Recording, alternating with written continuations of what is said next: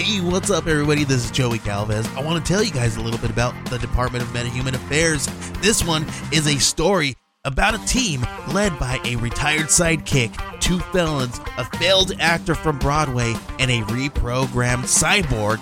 But their first mission is to stop the criminals who have robbed a bank, and they will have to set the world at ease. You're going to get 180 pages of entertainment, action-packed awesomeness right here in the first 6 issues in a collected hardcover volume 1.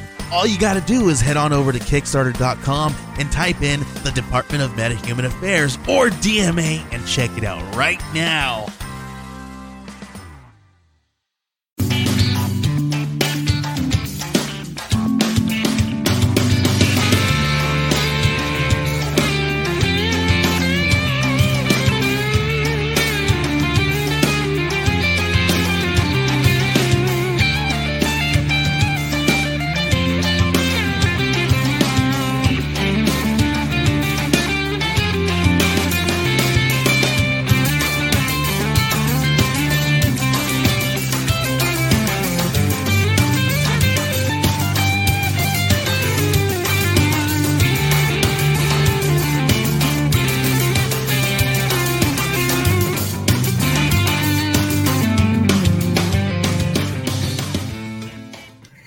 Welcome to another episode of The Creators Outlet, brought to you by our friends over at the Inked Marketing Team. Over 35 years in the business. If you need a little help on your Kickstarter, Indiegogo, or any other project, whether it's creating more viewers for your channels or getting your comic book, out of the starting gate, contact our friends over at Inked Marketing. Right now, we'd like to welcome Adam from socialstudiescomic.com. Hey, it's Kaylee Cuoco for Priceline. Ready to go to your happy place for a happy price? Well, why didn't you say so? Just download the Priceline app right now and save up to 60% on hotels. So whether it's Cousin Kevin's Kazoo Concert in Kansas City, go Kevin, or Becky's Bachelorette Bash in Bermuda, you never have to miss a trip ever again. So download the Priceline app today. Your savings are waiting. Go to your happy place for a happy price. Go to your happy price, Priceline. Hey, how you doing? Good. So where did this whole idea come from? This idea has actually been cooking with us. I do the comic with a really good friend of mine. We met when we were 14 years old, and we actually met through his drawing. And we kind of were using characters that he came up with, added some more since I met him. And we would draw comics. This is back in 1999. But it was not like written, produced, colored. We were doing Bic pens, school notebooks, passing time while we should have been paying attention. And just kind of did it for fun between our friends. And then, life takes you on different paths and stuff. And we always stayed in touch. We always stayed good friends. And the comic idea kind of came and went. And then a couple of years ago, I had a really boring desk job. I started to get really into writing. And I wrote a full-on script for what became our first issue. It's a little bit different now. And I sent it to him and I said, hey, do you want to make like a real once and for all go at this? And that's the version that you see now. Cool. Yeah, I got to read that one earlier, and I was entertained. It was fun, well thought out, goofy because it's high school. Yeah. And, it had the upperclassmen picking on the freshmen and, the snobby, crazy girls and all the social media angst going on. And I'm like, wow, man, I'm glad I'm not in high school anymore. That's what we say while we write it. I'm like, so it's like a really fun read. And does it stay kind of like in that all ages genre? Yeah, we're keeping it. The equivalent would be like a PG-13 rating. We don't go too hard on things. Mm-hmm. We use the cartoon swearing asterisks for effect sometimes, but we try not to lean on that as like a joke. We want it to be accessible to people who are maybe coming up on high school or just started high school. We're not going for shock value in this. It's also we take a lot of inspiration because we were born in the 80s, grew up in the 90s. and that was like the era of Nicktoons and, the X-Men cartoon and things like that. So we took a lot of the inspiration for those, which were kind of all ages, just fun. Yeah, well, I was born basically in the 70s and grew up in the 80s, so it's kind of like an overlap. Yeah, for sure. I was actually working in a comic book store watching the 90s X-Men cartoon when it used to come on every Saturday morning. We never got any work done during the week when the new episodes of Batman the Animated Series would come on. Yep. And then Saturday, Fox had that like huge kids block of, X-Men and Spider-Man, and they started airing like the old Hulk cartoons from like the late 80s, early 90s. Okay, yeah. So we basically just sat around and talked, and we would get all our work done in like the first 3 hours. And, yeah, you had to hurry so you could watch TV. and then just pretend to be busy when people came in. Absolutely. Like this. Wait for the commercial. So it was kind of like that, So yeah, I guess I never grew up. Hey, why? If you don't have to. I was skipping school to work at a comic book store. Then he goes, you can't start work here till 3:00 in the afternoon. I go, okay. So I'd show up for homeroom. I'd go out to breakfast, and I'd wait around downtown until the comic book shop opened. I was like, oh well. Yeah. So it's you and your friend that couldn't be here today because of busyness of real world work. Yeah, he's got a pretty intense schedule, and then at times he can just get called in, so he's got to do it. He might be able to join us late. I sent him the link, and I said pop in if you're able to. So yeah, that's cool. I'm fine with that. So where did your love for comic books first start? For me, as a kid, it was all superheroes. Like I mentioned, that 90s X-Men cartoon, but in the mid-90s, then it was also a great run of the Uncanny X-Men. Those Marvel trading cards were like everything when I was in elementary school. I mean, even people who didn't read comics were into those. Oh, yeah. They are hot again. Are they? I just sold my set for $88. I should go check my parents' attic. If you've got a full set, especially if you have I never got the Spider-Man fighting Green Goblin hologram. That was like the hard one to get. But I got the other four.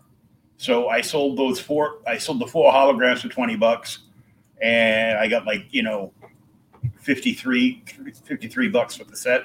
Yeah, not bad. Plus shipping. I'm like, damn, like a month ago, I couldn't pay somebody to take these away. Right, yeah. And now I'm like, well, I was sad to see him go because I looked at him again. I go, oh, man, these are so cool. What else is cool? Getting $88 to buy more comics. Okay. Yep. Just move on to the next thing. And, there I went shopping again. I'm like, okay, I got $100 left in my account. What can I buy now? Yeah, so for sure. Did you have a favorite writer at that time? When I was into comics as a kid, I didn't know the concept of a comic book shop. It wasn't one accessible to me. It was just whatever I could get to on my bike. Mm-hmm. So most of the comics that I read, I would ride around in the summer to garage sales and pick them up for, a quarter to $1, whatever they were. So I was always drawn to the X-Men, but I've never been good at the artist-writer thing because as a kid, I was into it, but I wasn't into it as like an education, I guess I could say, because I didn't have X-Men, 70, 71, 72, 73. It would just be like, oh, Wolverine's in this one. I'd buy it for $0.25, and that's the only one they had at the garage sale. So it was a lot more piecemeal. Mm-hmm. Yeah, that's what it was when I was growing up. There were no comic book stores around. There was before CVS bought every single pharmacy in the country. Yeah. There was a family-owned, private pharmacy at the very top of my dead-end street. And every Sunday, my mother would say, come on, we're going to the pharmacy. She would go up and pick up her, if she had any prescriptions due, she'd pick those up and grab the big fat Sunday paper for all the coupons. And I, of course, would be excited to read the Spider-Man, newspaper strip, in color on a Sunday. And, Yep. If I behaved all week and didn't get in trouble at school, oh boy. And, wasn't like, bothering her when we were in the pharmacy, being quiet, and she would let me run to the, spinner rack in the middle of the store and pick out a book. So the first book I bought that was like a teen book was Legion of Superman and Legion of Superheroes. So I fell in love with that team, and I loved them up until Brian Michael Bendis destroyed that book last year. Go back to Marvel. Leave my books alone. And of course, Batman. I still had the very first issue of Detective Comics that I ever bought. And nice. I bought other ones, but this was the first one that I bought with money that I earned. Around the neighborhood. Shoveling driveways. You bought, yeah. Raking leaves for people, or washing their car or whatever. I was always hustling. Why are you always looking for work? You're gonna hate it when you get older. And they were right. I hated it when I got older. But of course, but it's inevitable. but back then it was like, it wasn't, you're not working all day. You work, even if you're washing somebody's car, you work for like a couple hours. And you'd be all done. And, and you make like a few bucks. You make like a buck or two washing somebody's car, in their driveway, and you immediately jump on your bike and ride up to the corner store and, buy a mitt full of comics, because back then they were like, all under like the most expensive book was like 50 cents. So I'm like, well, I just made $2. I can buy 4 really good books. Ooh, 100-page dollar book. Well, we'll take one of those. And that's the rest of your day. And then I'll buy like, 3 30-cent books. And then I'll be looking for like, some petty candies by the register, so I can make sure I spend all $2 that I right. So, that was pretty much my story. So I've been reading and collecting comics since 1974. So. Wow. Yeah. I wish, looking back, that I was a more serious collector, because I always enjoyed it. I always enjoyed the stories. I always enjoyed the art. I wish I put it together. Hey, this guy wrote this one that I liked. I should see what else that guy wrote. Or this artist did, Captain America in the way that I really like. I should follow him. I just, for some reason, that didn't come until like early high school, really. Another friend of mine, not the one I'm doing this comic with, but another friend who was big into reading comics, would be like, oh, hey, we're going 2 towns over to the comic book store. Let's go. Oh, so-and-so drew that one. You should also check this, and this out. And he kind of gave me that education to jumpstart it a little bit. Mm-hmm. Yeah, well, at first, I wasn't paying attention to the names. I was like, great art, love the characters, and, my first exposure to anything like superheroes, I was 3 years old. My mother put the TV on after I ate breakfast, and Adam West and Burt Ward came on in the glitz and glam of the Batman 66 show. And yep. First person I saw him fighting with was the Joker.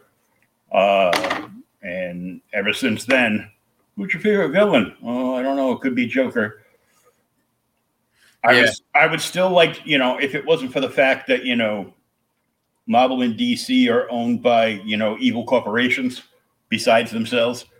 I would have liked to see like an amalgam, like graphic novel where it was Dr. Doom and the Joker versus, X, Y, and Z from, both sides of Marvel and DC.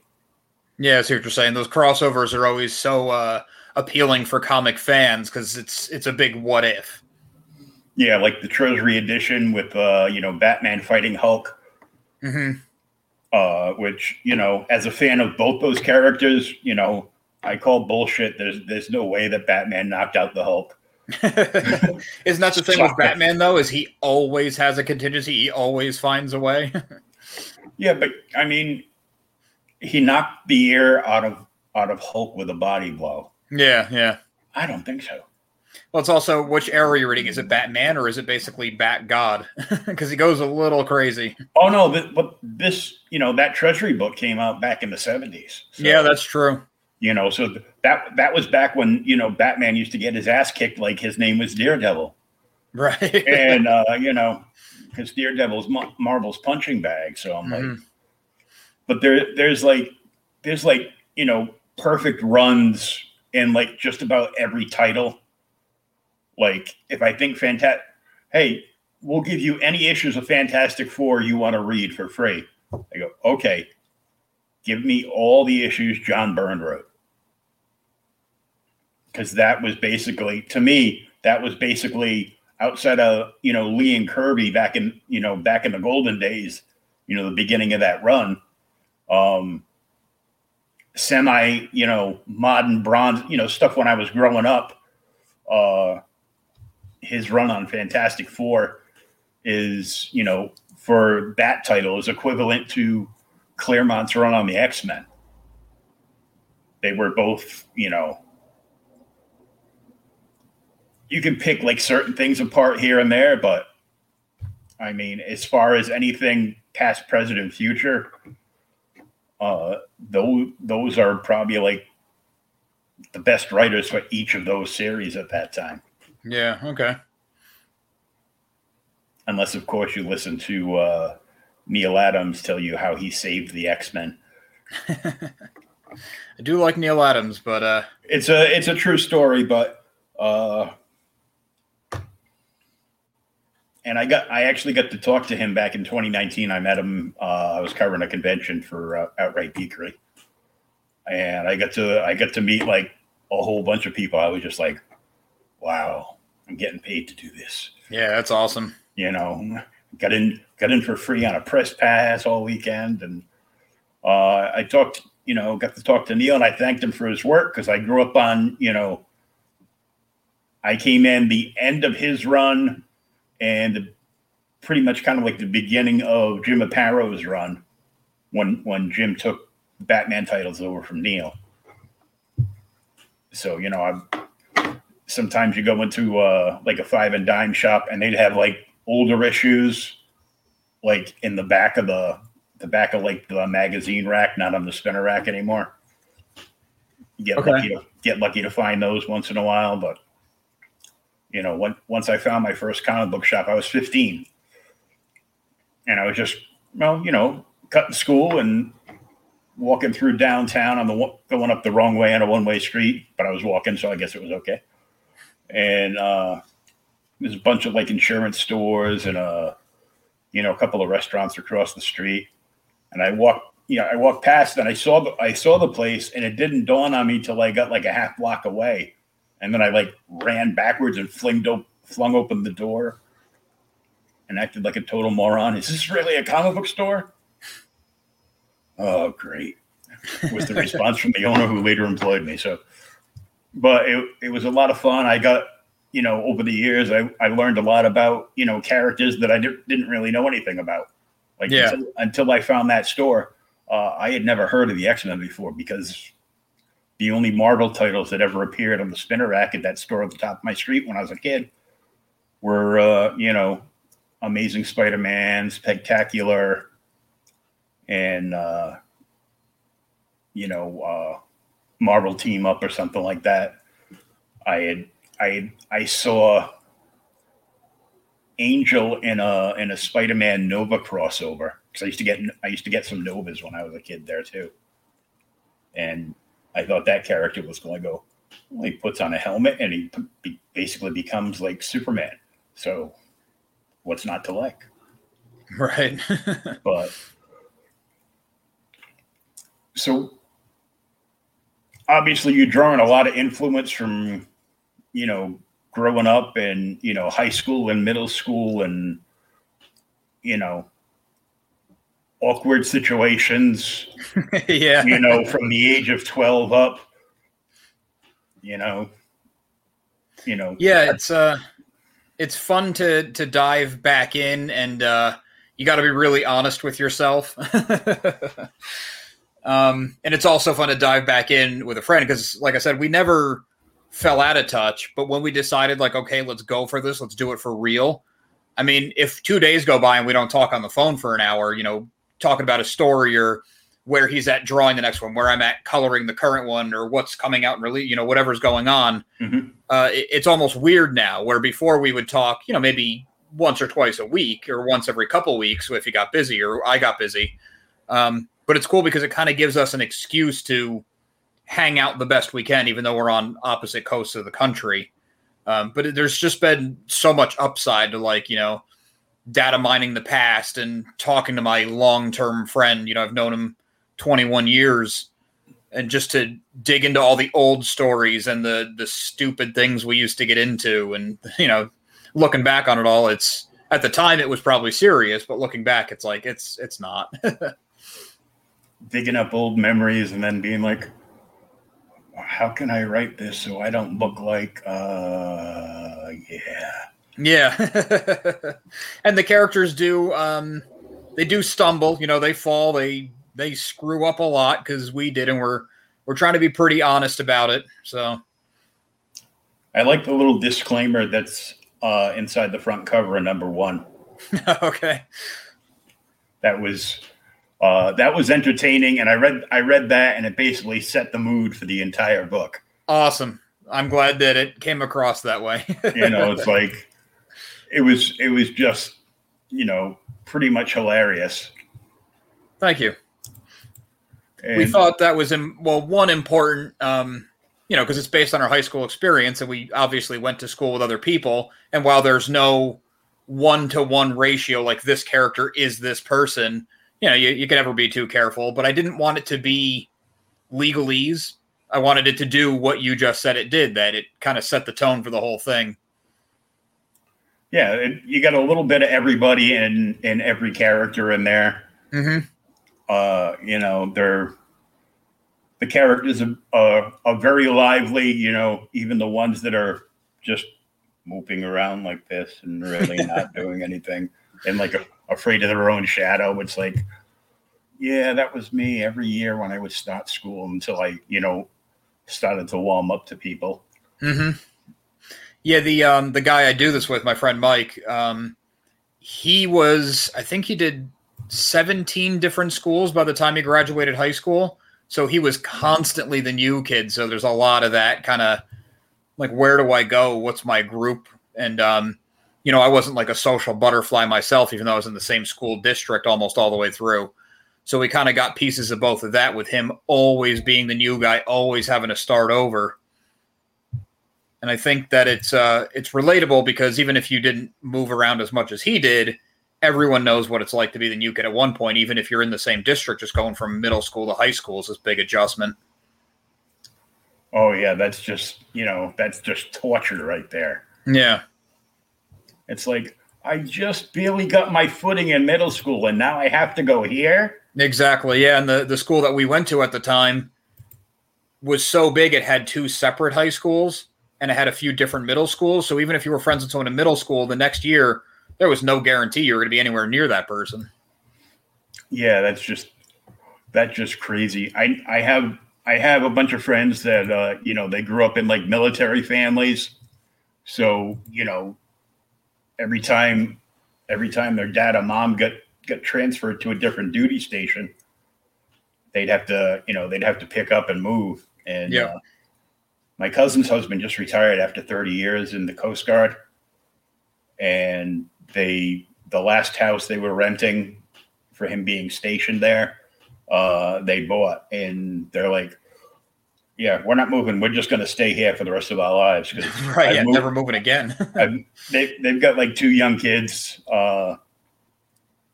Their son's like 12 and their daughter's like 8. So I'm like, yeah, stop moving around and, because it sucked because I had moved around a few times when I was younger, and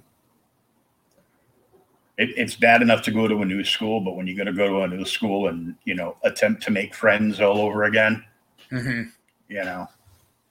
Yeah, I mean, I wish he was here to speak on it more, but I know part of him is like it really sucked moving around that much, but the other part is he got to experience a lot by the time he was 18 years old. Met every different kind of person. He lived all over the country. He lived in other countries. Like he's had a lot of good life experience, and then he did the military after that, art school after that, police officer, SWAT team after that. So he's lived a life already. So there's a lot he can draw from to put into his art. Most definitely. And it's got a great animated feel to it. Oh, thank you. Like it's a little quirky, but it works perfectly with it. Yeah, that was something that I always loved his art like that, because he can make a still picture with a Bic pen feel like it's alive. This is better than Bic pen drawings, but I just love how it comes to life. And like, we'll kind of break the story together, and then I'll go off and write the script, and then we go over the script together. And, maybe this scene drags on too long. Let's chop it here. Oh, we could fit a joke in here. Oh, we made this joke back here. Let's do a call back there. So I kind of say we're both the writers. I mean, I physically do the writing and format it, but, we're going over it so many times. But when I write it, it's only just, black words on a white page. And then he does the outlines, penciling and inking.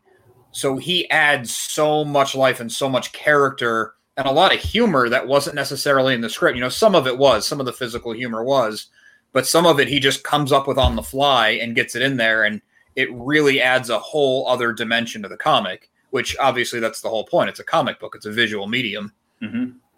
Well, you can almost hear in certain scenes in that first issue, you can almost hear a couple of girls rolling their eyes. Yeah. I'm like, yeah, I've been there. Yep. I remember that when I thought, I'd say something to a girl at school and thought I was cool for about 3.5 seconds. Yeah, this joke's going to land. And then realize that, the entire cafeteria is standing up, staring at me and laughing hysterically. Yep. We get into all that. And I'm like, and it was, those moments back then when you would do like one thing and it would ruin you for the entire school year. Yes, that's something we're really trying to hit on, is that at that age, every last thing feels so incredibly monumental. Mm-hmm. And now, 20 years removed, you look back and it's like, man, I used to get so nervous about, I wish that was my biggest problem. Like, it's so much easier. Yeah, really. So we're kind of trying to tell young readers, like, hang in there. This is not the end of the world, without trying to downplay it, because it does feel big to them. So we don't want to, make light of it, be like, you don't have any problems, get over it. But, kind of give words of encouragement in a funny way. Yeah, to help the awkward years along, and it's still, and it's fun for, it's fun for all ages, because the same like young teenager that could be reading this and enjoying it and laughing at somebody that's in the same situation as they were like 2 days ago. Yeah, and they can loosen up about it a little bit.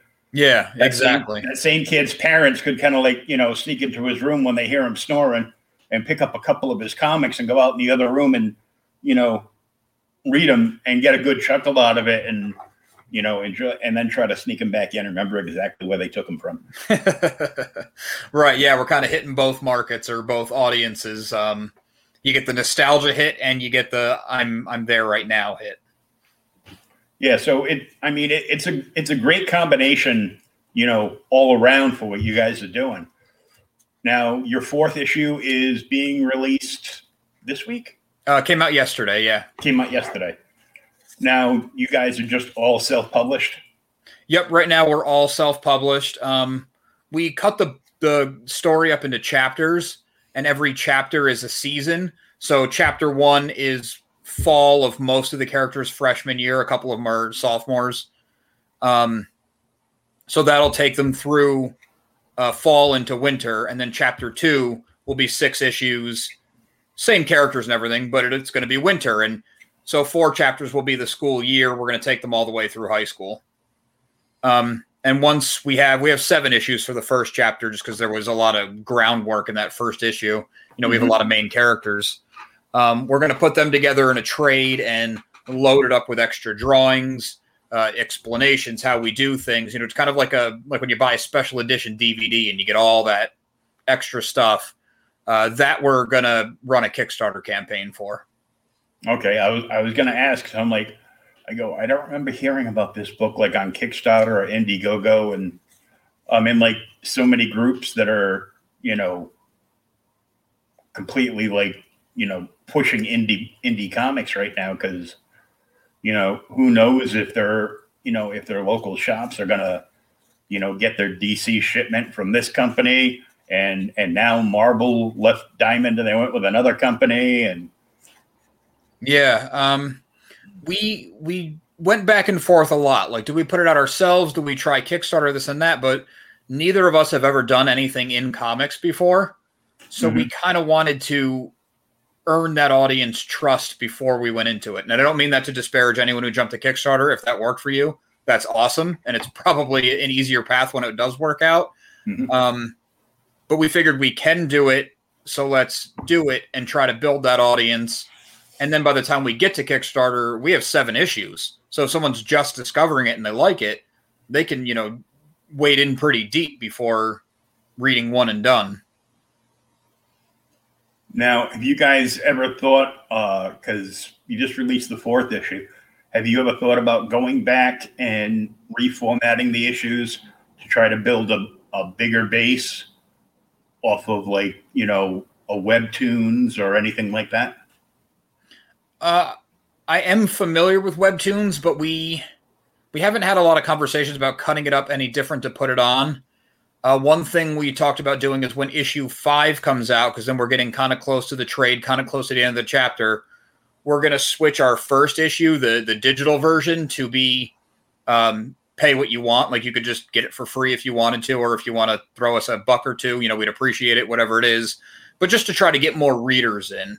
Because we're not doing this to, try to make a ton of money. It's comics. You don't really make a ton of money. Most people don't. That was never what it was about. We just want to tell our story and we hope people enjoy it. Now, I have to ask this question. Are you guys a member of the Comic Related Madness on Facebook? Neither of us really do a whole lot with social media. I actually had all of my social media stuff deactivated for a long time until the comic was coming out, and then I turned it back on so that I could, post on social media to promote the comic book.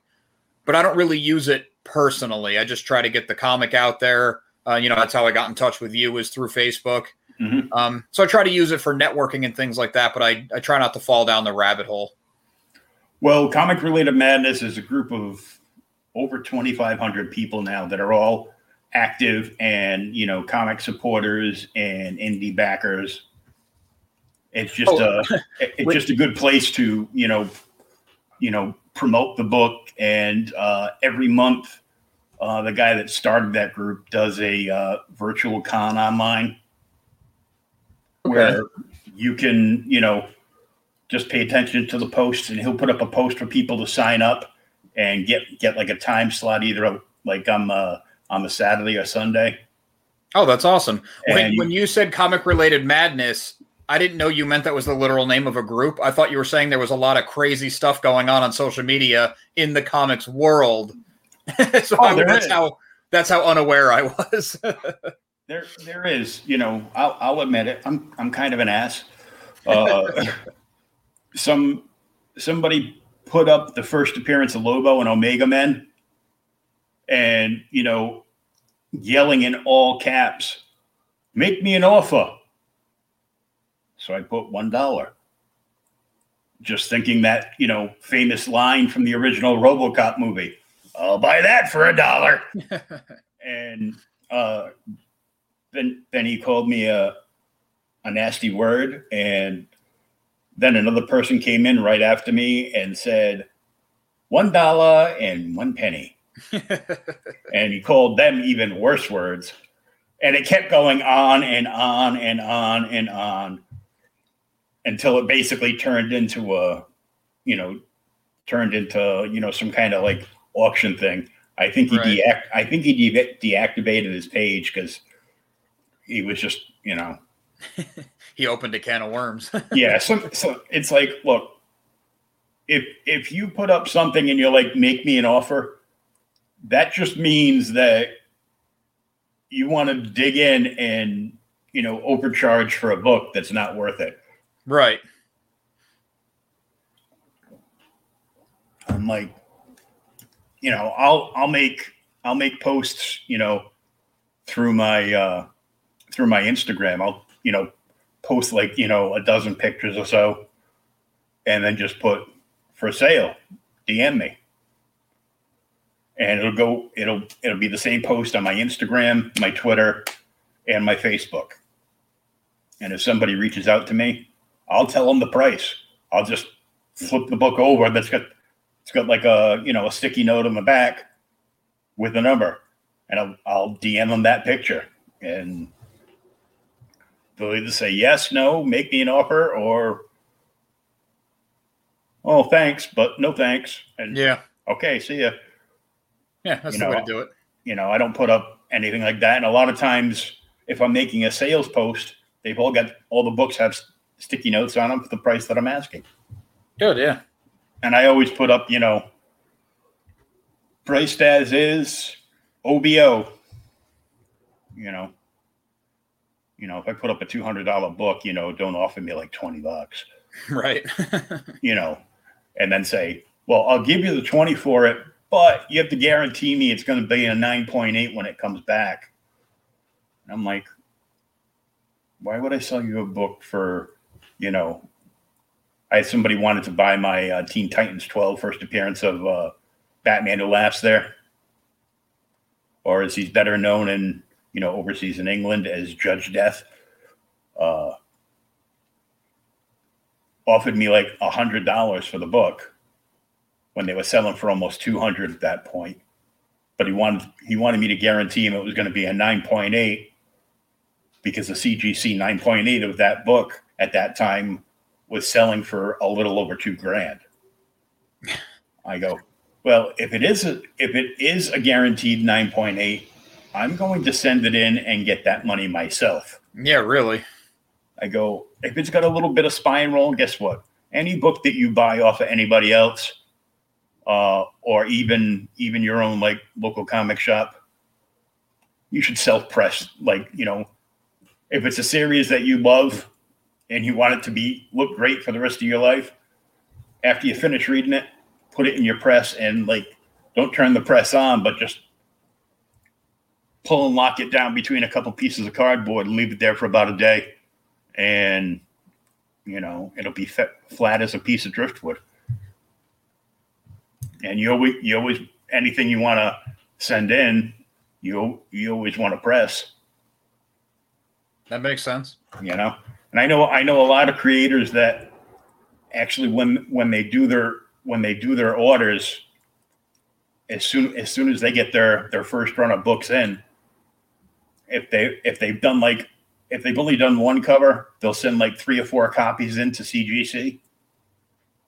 Because then, when people that are into the graded books, they'll see, a title that they've never heard of before. Like all of a sudden there's like, 3 or 4 9.8s of this brand new number 1 book they've never heard of, to hopefully garner some support for it. And a lot of people are willing to pay for that graded book. It's just an idea. Yeah. I was thinking about that. Obviously, I'm aware of what you're talking about. It's just a whole new world for me. For me, comics is always, I get it, I read it, I give it to someone else to read, or it stays in a long box, and every few years I go through and read it again, or now they're just buried in the closet.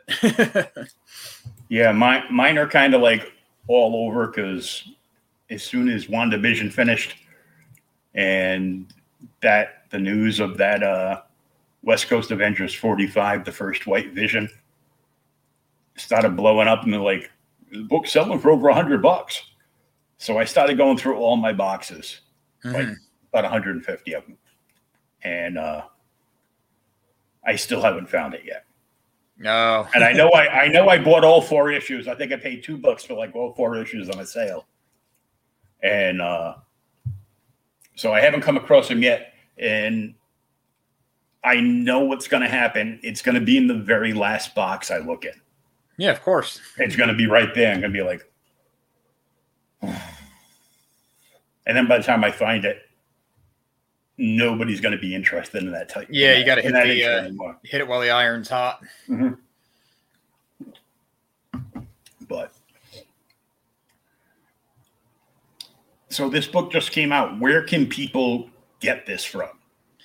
Socialstudiescomic.com would be the best place for it. We have a store set up there where you can buy the print or the digital or a bundle of the two. And it's also on Comixology. Comixology is a little behind our release because our approval process takes so long. But we're on there. We're working on getting on Comixology Unlimited, but that's even harder.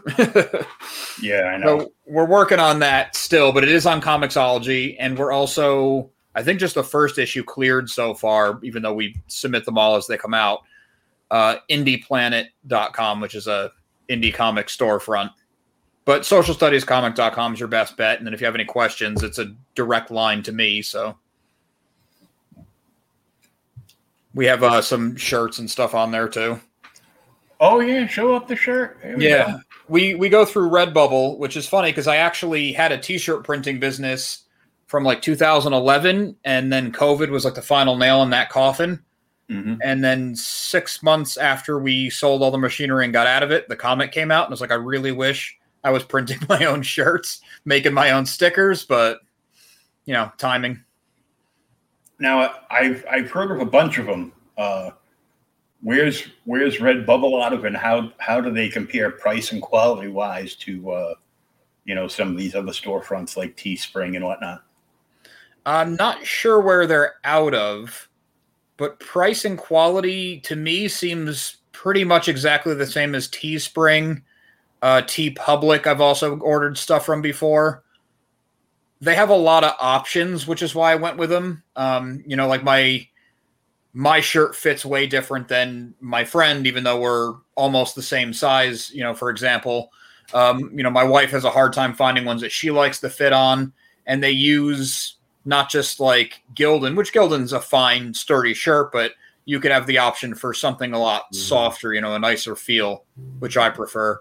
Especially because if we ever get Comic-Cons back, I'd like to go and try to meet people at a convention for the comic book and, want to wear my own stuff, show it off. So I want it to be nice, comfortable. And yeah, get like those Hanes 50/50 shirts. Yeah, or even like the canvas stuff is pretty nice. And I'm not sure how it equates money-wise. Oh, you know that Brian Wayne guy too? Hey, yeah. What's up, Brian? Yeah, we talked to him just a few weeks ago, I think. Yeah, we're on the same podcast network too. Is that the NSC thing? Yeah. It's funny because we weren't working with Inked Marketing when I first reached out to you about coming on. And as of 2 days ago, we are. So, well, this is 2 birds with 1 stone. Yeah. Because so, that's pretty good. Plus, Brian and I'm in the same audio podcast network. He's in ageradio.org, where you can subscribe to the audio version and download them. So this will be on there after we finish. I'll download the audio, and then I will get you the link via Facebook for that as well. Awesome. Yeah, definitely. Because a lot of people just, they'll put their phone onto Spotify and they'll just listen to a podcast while they're stuck in ridiculous traffic on their way to work or something. Yeah. Just to listen to something different because, they know it's going to be the same 7 songs. They're either going to be stuck listening to Cardi B or Led Zeppelin. I would always choose Led Zeppelin, by the way. Yeah. But when you've got all the Led Zeppelin songs like playing in your head, and you own the whole library on CD and vinyl, you're like, oh, I can listen to this anytime. I want to listen to something different. Exactly. Yeah. Always something. And there's so much to listen to, so you always want something different. Oh yeah. Brian says, glad you're on board with 8. Yeah, thanks, Brian. Welcome to the family. We're looking forward to it. I was trying to do a lot of the marketing myself because it's like, well, I do web design as a day job, and I know the basics of online marketing, how to set things up properly, things like that. But it's just so much work, work, and then working on the comic, promoting the comic. It's just so much. It's like, let's get somebody who specializes to kind of help us get the ball rolling. Yeah, I know. I feel like I do more work now, just podcasting 5 days a week than I did before I was in a wheelchair, working like 9-hour days. Oh yeah. I'm like, and sometimes I would work like 14-hour days because sometimes I'd have to pull like a double shift on a Sunday. Yeah, it is. It's a labor of love for sure. Podcasting and comics. Yeah. And I'm podcasting about comics. There you go. You got both. Kevin has a pretty great success rate. He makes it really easy. Yeah. Kevin is from Inked Marketing for people who are just listening, maybe don't know, but he's really good to talk to. We had a couple really long conversations with him before we signed on. And it's not like we doubted him or anything. It's just, this is a whole new world to us. I make websites look pretty. My partner is a cop, so marketing is not our world. Yeah, marketing's never fun. Like if I was to do a book, I'd have to have somebody else do my marketing because there's only so many people I can smile at in a day. Yeah, and not want to run over in my wheelchair, and I'm just like, no, I can't. I love comics. I love comics my whole life, and it's just, and now kids are spoiled because every TV show is a comic book. Every movie is a comic book. Yep. Take the remote and try to find a show that's not comic book related. Mm-hmm. It's like, oh, I found this movie called Bulletproof Monk. Comic book. They're like, really? I'm like, yeah. So every once in a while, a friend of mine will text me and be like, we were going to watch this. Is this a comic book too? I'm like, hold on. I'll look at it and be like, they made a comic book out of it after the show was successful. One way or the other, it ends up being a comic book. Just like, a friend of mine was asking me, he goes, oh, I was looking and I saw that there's a Big Trouble in Little China comic book. I go, yeah, there is. And I found it to be obnoxiously terrible. That property does really lend itself to being a comic book, though. Oh yeah. He goes, well, there's another one too called Old Man Jack. I go, oh no. They have the Marvel credo in them. And they go, what's that mean? I go, well, Old Man Logan was a huge success for him. So then they started putting Old Man in front of every other character to make a new series out of it. He goes, so have you read that? I go, I read a quarter of an issue and then I had to put it down and I just. No, yeah. It was, it was poorly written and it was too Steven Universe for me, shall we say. Okay, I think I know what you're saying. It's like I like silly stuff. Like I loved the Powerpuff Girls cartoon, Johnny Bravo, Courage the Cowardly Dog. And I mean, I was in my mid-20s when that stuff came out. Yep. Will the social studies story stop at high school graduation, or is there a possibility of some college adventures? Well, thanks for watching again, Mark. We actually do have a lot of plans to continue it on, and we're thinking it might be like a sequel series, or we'll just continue it with whatever. But as it is now, we have 103 issues outlined, I think was our final tally to get them through high school.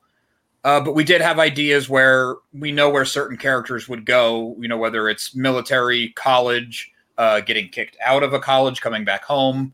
So we do have some stuff like that always cooking. And if we ever come up with an idea we like for that timeline, it still makes its way to our living outline document where we keep all of our ideas.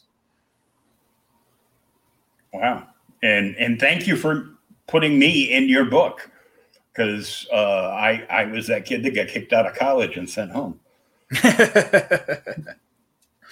Something about drinking, I don't know. Oh, okay. I'm like, I didn't think college was much else. Yeah, really.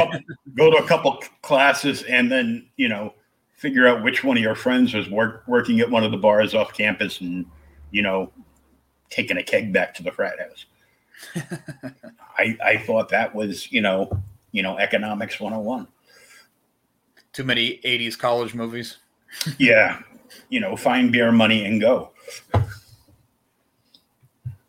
I finally moved out of the house and had people stop yelling at me, and then realized I just paid for different people to yell at me. Right. You went somewhere else to get yelled at. I'm like, what the hell is this? I go, at least if I went into the military, I would have had a pension out of it. Yeah, that's true. You know, so 103 issues.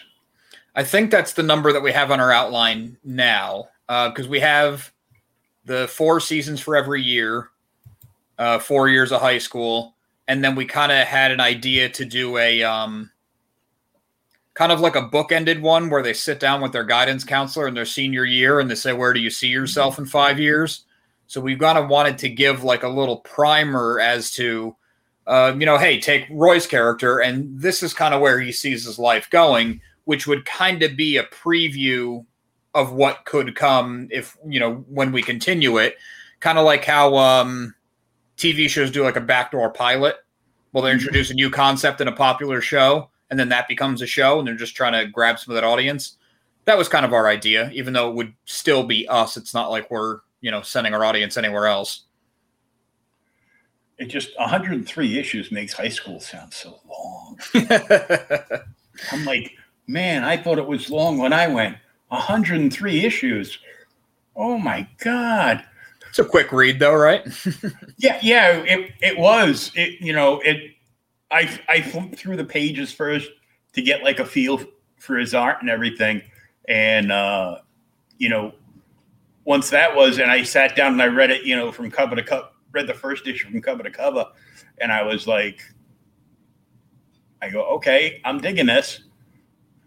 You know, it was, you know, a very fun read to go through, and, you know, I think everybody will like it. Awesome. Like, yeah, we try to keep the energy up. We write it like it is animated. We write it like a sitcom where it has the cartoon zaniness and stuff, but it's still characters with feelings, and, you know, it's not just slapsticky for the sake of it. So I think that helps kind of keep you engaged and keep you going, because you are following a plot, and yes, it's silly and funny, which if we wanted to nail, but I think that helps with it moving on. And let's get the website up there in the chat. There we go. I wish the other links worked for you, because they the first one does a lot of heavy lifting introducing the characters, so in number 2 we can just kind of coast. Now you know who they are. Let's get into it. Let's have them get into trouble. Yeah, it might work. It might work on my gaming station, but like anything on my tablet, anything over like, you know, over 2, it was like, and then ask if I wanted to download it anyhow. I go, oh yeah, and it just No.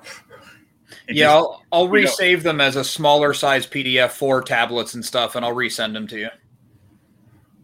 Yeah, let me scroll down and see if this will work on this computer. It should. I also like sending at least the first two because the first one takes place almost entirely either in the school or in the mall where you have like the harsh, bright lighting. Number two, they're outside a lot at nighttime, so you get a whole different look. Yeah, really. Denied.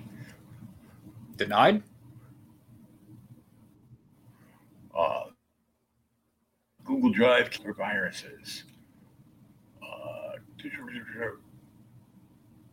Oh yeah, it's way too big. It's issue 2 is 138 megabytes.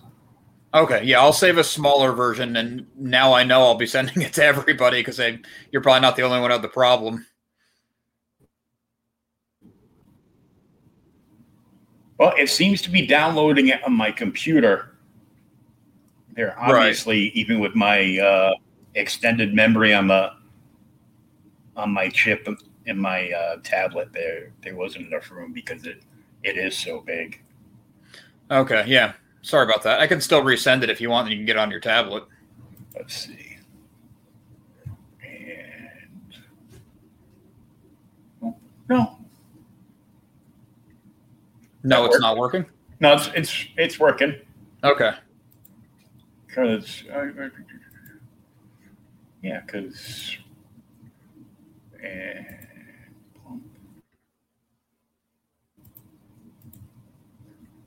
nope, that's the wrong one.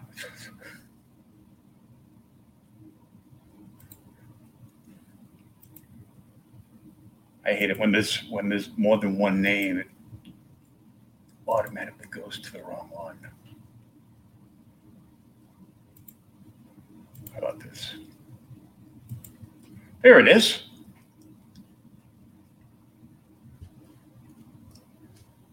There's the cover of number 2.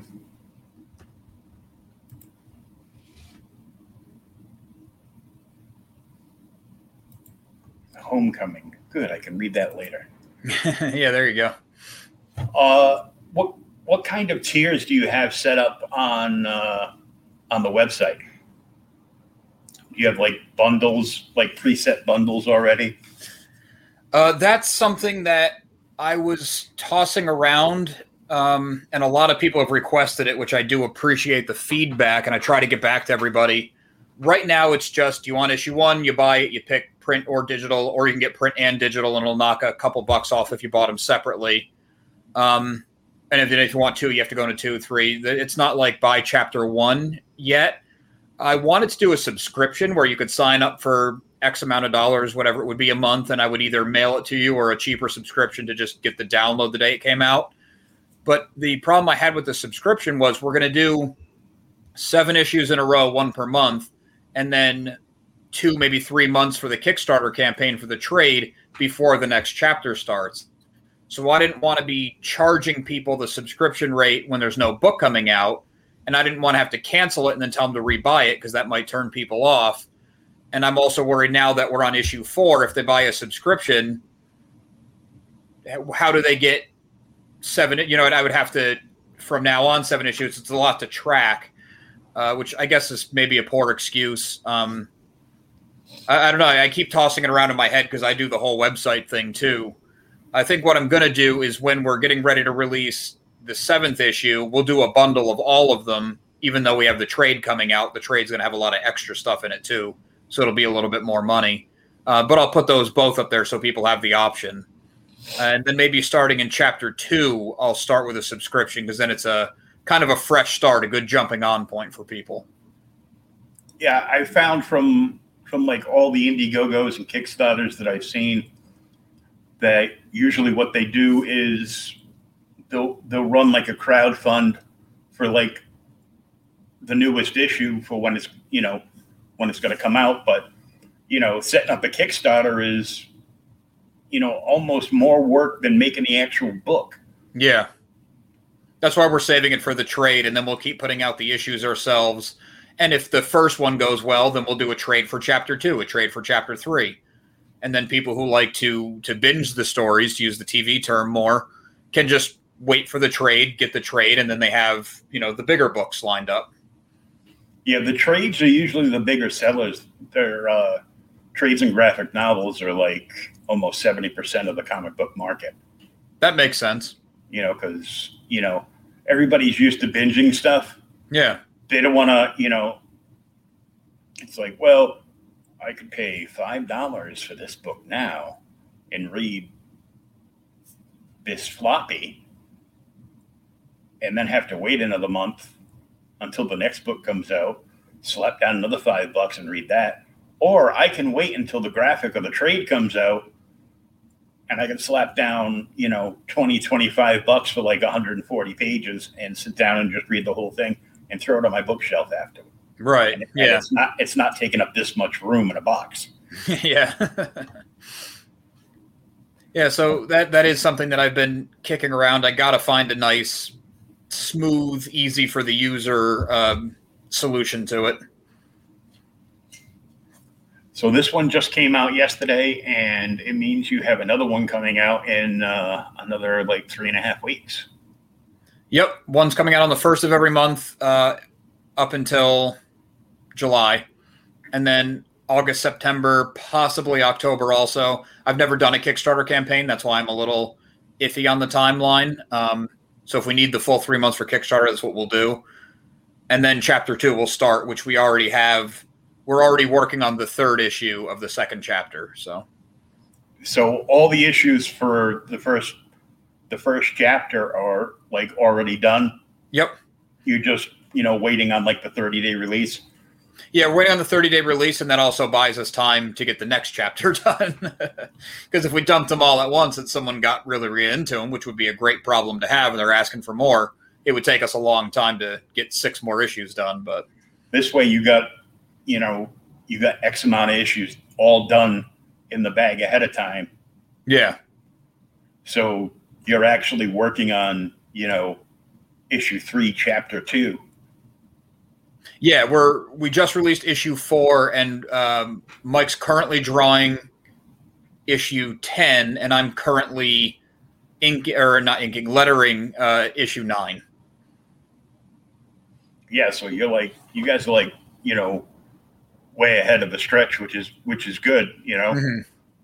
Because you work like a regular day job, and he works more than a regular day job. So right. So then if something happens where we can't get anything done for a week or two, which we try our best not to, mm-hmm. we have a little bit of buffer. We hate to burn up that buffer because it's so hard to gain back. But that was our plan. We also thought that, if we release issue 1 and we put a ton of time into marketing it, or now we're working with a marketing company, if we're paying them to market it and things are going good and we start to get a reader base, we don't want it to be 3 months before issue 2. And then maybe issue 3 is the month later, and then a couple months. We wanted to be nice and consistent for people. Well, that's a good idea. I know a couple of publishers that they do Kickstarters, but they won't kickstart a book until the entire book is done. Yeah, like everything they've obviously writing takes quite a bit of time, but it's not as long as, doing your layouts and your inks and colors and then lettering on top of that. Obviously all takes time. And if you've got somebody different for each department, you got to send that file to like the next guy and to the next person and to the next person. Right. Yeah. Until like a completed file makes its way back to the publisher. And then and then the publisher is in the meantime, while everybody else is doing that, he's planning out and setting up the whole Kickstarter ready for launch. So when he gets that completed file back, he'll look through it. He'll send it off to the printer and get, a couple of samples set back. So everything, looks the way he wants it to in the book. And as long as he gives it the thumbs up, then he'll send in, he'll send payment to the printer even before starting the Kickstarter. And then once the Kickstarter finishes, everything's there. All they got to do is box up, all the, the books and all the extra goodies, dare I say bookmarks. And I used to complain about the bookmarks, but now I'm like reading like 12 different books at the same time. You know, trades, omnibus, even a couple like, you know, proper books. You know, there's only a picture on the cover, nothing but words inside. It's scary. Yeah. It's scary. It's like, what do you know, my daughter's like, what are you doing? I go, reading a book. That's not a comic. I go, I know, I'm scared. She's like, trying something new. She's like, rolls her out, you know, she's going to be 13 in a couple months, 13 going on 30. Yeah. So she rolls her eyes in the back of the head. You're so stupid. Back into her room on her iPad. I go, Yeah. At least Dad's reading. Sounds about right. Yeah, par for the course. Yeah. Every time somebody goes, how old's your daughter now? I go, she's going to be 13. And it's always followed by, oh, man, I'm so sorry. I'm like, why? Oh, you'll find out. Like, oh. Getting into that fun age. Oh, God. It's crazy. She was into comics for a while, and I was in a coma back in 2016 for like a few months, and then I was in rehab for almost 3 years. Like I couldn't move my legs or stand or anything for close to a year. Sorry to hear that. And it all worked out for the best. I'm lazy and I'm in a motorized wheelchair. What else could you ask for? Silver lining, I guess, if you want to put it that way. Yeah, you gotta be, get what you get and don't get upset, kind of thing. Yeah. I just wish I had a real horn instead of one that just goes peek, peek. I want one of those like old-fashioned truck horns on it, Yeah, there you go. I'll find a way to hook one up. Scare the people in my building going down the hallway when they hear. Arrgh! So you've got these coming out every month. Yep. You guys are so far ahead of the curve on everything right now. Well, thank you. Trying to be. Yeah, I mean, there's only a few people that I've talked to that actually have, a good hit, 3 to 4 books at least minimum, already, all set, all done and ready to go. And, it's like, well, this is chapter 1. How many books? This many books. What are you working on? Go, we're like halfway through chapter 2. Well, so you guys started like at least a year ago on this? Yeah, I think it was November 2019. We started coloring issue 1, I remember, because we actually originally had someone else who was going to do the coloring because I never colored a comic before. I didn't think I had the chops. A really good artist we know. His name's actually Andrew DeVal. You can look him up on Instagram. I don't think he's too active right now, but he goes through spurts where he posts a lot of art. He's really good. And he did this awesome thing for me where he said, this book is so personal to you guys. Why don't we get on, I think it was Google Hangouts we used where we could do some screen sharing. Mm-hmm. And he's like, and I'll just teach you how to color a comic. So he took time out of his own day and just kind of gave me a crash course on how to color comics. And I went from not doing it all to coloring our first issue inside of like a month of learning. So huge shout out to Andrew for the help because I love that I'm doing it. I love that I can participate in the art of it. And, as much as it would have been cool to work with him because I love his art, it's very cool to just, here's a thing made by, just a friend and I were the only 2 people in it. And it's like, Andrew, if you want to teach somebody else how to color. I mean, I got a box of Crayolas, but, that's about it. Yeah. I have a good friend that's a colorist too, who's always working. He's a, like most guys in the business, you're basically freestyling. You put your name out there and people contact you. This is the project, and please let me know if you're interested in it, if you have the time to do it. and you look at it and it's either something that you dig, that you'd really like to get your hands on, or it's like, no, and you pass it up and, go on to the next thing. Yeah. Yeah, thinking of a professional colorist who like makes their living coloring books, working with a lot of different people. I don't know how they find the time, because just to do one, like I could not take on a second. It's a lot of work. It's a lot of time. Oh yeah, it's like, it's coloring a book. So what? Really? Yeah. I go, it's not like a coloring book, right? where you can leave 90% of the pages. You can just leave all white and color the principal. Everything has to be colored and shaded and lighting effects and everything. I mean, even if they're standing in snow, you have to shade the snow. Yeah. Oh. Now I'm thinking about it. I go, never mind, Andrew. That just sounds like too much work. It's a lot of work, so much so that after I got done with the first book, I sent him, copies of the colored pages and thanked him for helping me out. And I said, but I got to be doing something wrong, because this can be anywhere from 2.5 to 4 hours on a single page. And he's like, that's about average. You got it. And I was like, oh boy. Yeah. So you don't want to make too many of the books 64 pages. So. Yeah, some of them in the beginning here are a little long, like in the 30s. We want to give people good value for dollar. We don't pay a ton of attention to the page count. We just try to get our story out. But we realized if every book comes out 35 pages instead of 25 pages, every third book we could have gotten one, an extra one done. So we're not trying to shortchange the story by any means, but we're a little bit more conscious of it. We had some script issues in the beginning where they were too short, and then we'd cram two stories together. Then it was too long, so we had to kind of take it back to basics and start over. Keep the ideas, but reconstruct them.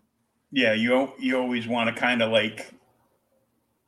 leave an issue of any given book with, on the edge, teetering on the edge of the cliff, where people just and then they flip that last page and realize that they just read the last page. Mm-hmm. And now they're they're fiending for the next issue now. Yeah. Doing a comedy, hopefully we get that across, because like I said, we write it like a sitcom. So at the end of the episode, it's kind of like the end of the end of the issue is kind of like the end of an episode. Mm-hmm. Where the stories within that are pretty much tied up. The characters will carry over and repercussions and everything, of course. It's ongoing. But you'd get the full thing in one issue. So you could read issue 3 without having read 1 or 2, and you might miss a couple small things. I think issue 4 is the first one where if you don't read issue 3, you'll be able to follow it. You'll be able to put it together, but it's all set up in the prior issue. Yeah, well, you kind of want to read all of them. Yeah, I would hope. I bought books where I've actually missed, I bought series where I actually missed the first couple of books, figuring, well, the store will reorder them for me and I'll get them in a couple of weeks. And then a month and a half goes by and Diamond just keeps canceling the order. Putting it back in, and Diamond just keeps canceling the order. Then we found out years later that Diamond would keep canceling local comic shop orders because Next Planet Over was part of them, and we're in the same warehouse building, and they would be like, but we don't have any orders for this now, granted, but in case we do, we want you to hold 50 issues of this X-Men book. And we want you to hold 3 pallets of silver and modern age bags and boards. Then all of a sudden, all these other mom and pop shops can't get any supplies, can't get this title, can't get that title, because the store wants to make sure that they have plenty on retainer in case they get a big order in.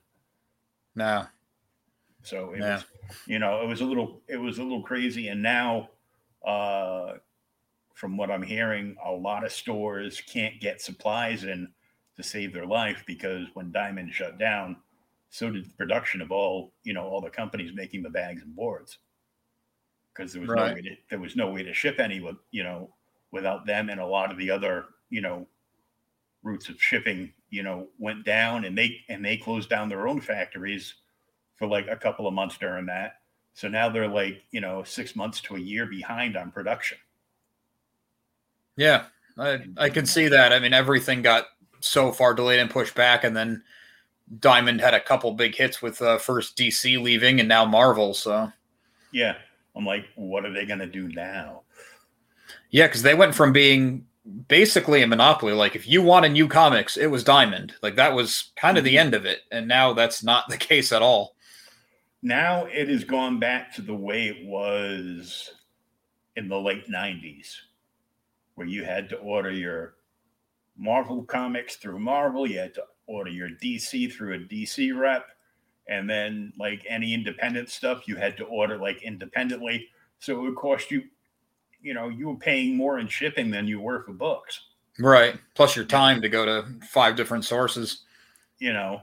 And yeah, you'd have to go through like 5 or 6 different order forms, and there was no way for you to get like, any small press or indie stuff unless you bought direct from them. So, it was a little crazy, and it's heading back there. The problem is now is, they're trying to raise the price higher and higher. Well, that's the hard thing too. And we kind of came across that where we're trying to figure out what to charge for our book. And while money was never the main motivating factor, it'd be nice to not lose money at a point. Mm-hmm. But it's like, we can't really charge more than $5 because that's what the big guys charge. And not to get into like the gross money side of things, but at $5, we're not profiting really. So it's a tough balance to do, where we want it to be cheap enough that people can get it, but we have to pay for it to be printed at the same time. So I see why everything's getting more expensive. It's just a shame. Yeah, it's, a lot of people that don't want to, like, I am not a fan of digital comics whatsoever. I like to hold the book in my hand, and, because it's a whole different experience. Yeah. They're like, well, with digital comics, it's not going to take up any space in your house. I go, yeah, but if somebody hacks my account, I've lost everything. It is a totally different thing doing it digital. We wanted to give both print and digital just have the option, and we also figured with us not having a name in comics, the digital copy is $3. You get it instantly. Try it out. You'll spend more than that getting coffee. So, well, yeah, that's true. I don't go out for coffee anymore. But well, yeah, but you know what I mean, though. A week's worth of coffee is like a nice big jar of coffee for me. I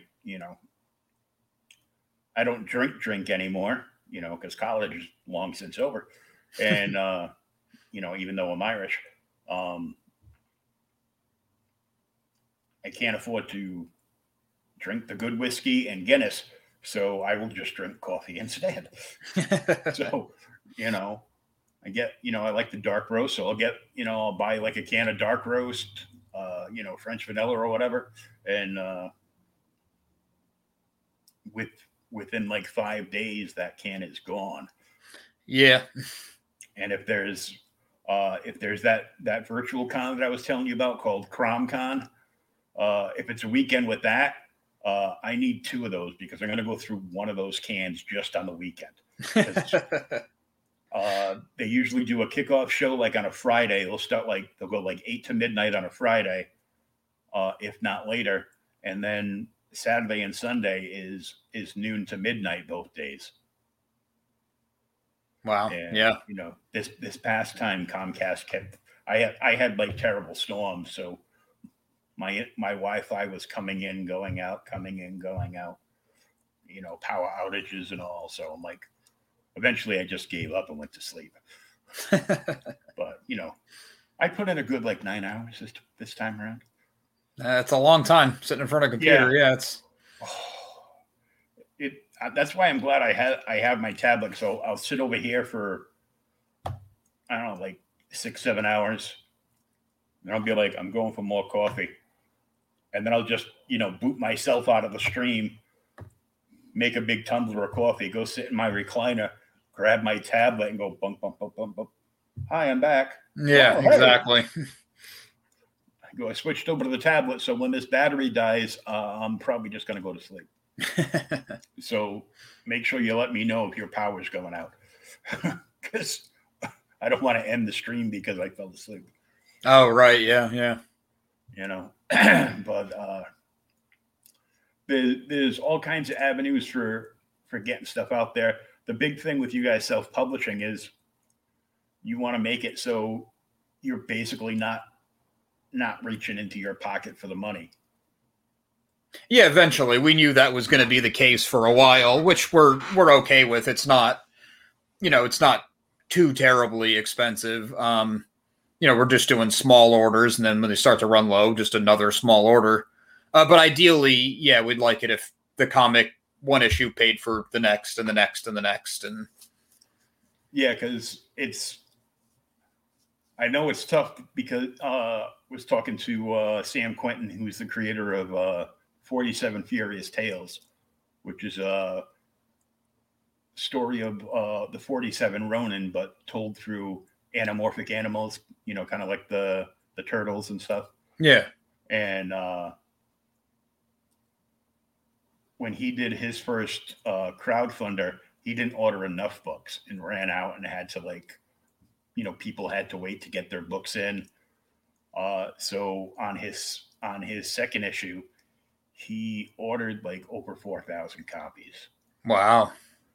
And sadly, it's a ton of money out of your pocket when you do it that way.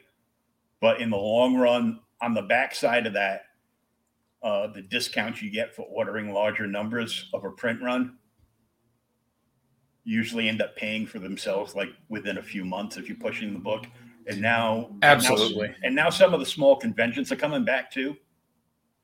Yeah, we're gonna have to inventory up to do some of those, because I'm in upstate New York, and New England is right next door, and they have a ton of conventions when things are normal. So yeah, hi next door. Are you Massachusetts? Because I see your Bruins hat. Yep. Oh, okay. Yeah. Sorry, you're in New York. But yeah, it's we're not far from each other. Obviously, better than I do. How sadly it's not going on because of everything still up in arms. But yeah, the largest show around these parts is actually New York Comic Con. Yep. And that's usually where the big two have their huge meeting. Well, the big two used to have their huge diamond meeting. Will now just have their, independent panels with their own people and dealers. Yep. And, Boston falls third in the Boston show falls third in line to New York Comic Con. And the Rhode Island show is actually somewhere in between New York and Boston. Yeah, I like the Rhode Island one a lot. We had a good time at New York Comic Con.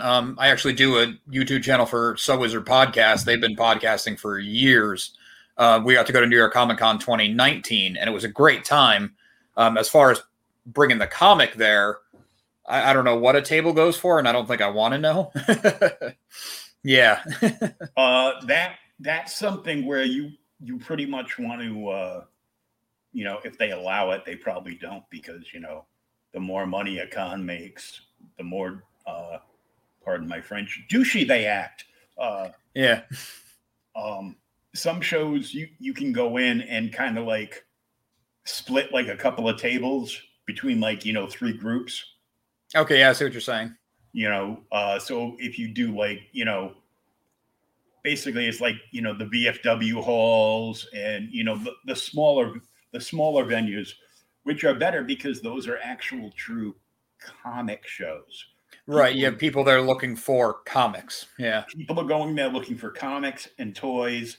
Like you can't have a dealer floor at any place selling comics if there's no toy vendors in there. Yep.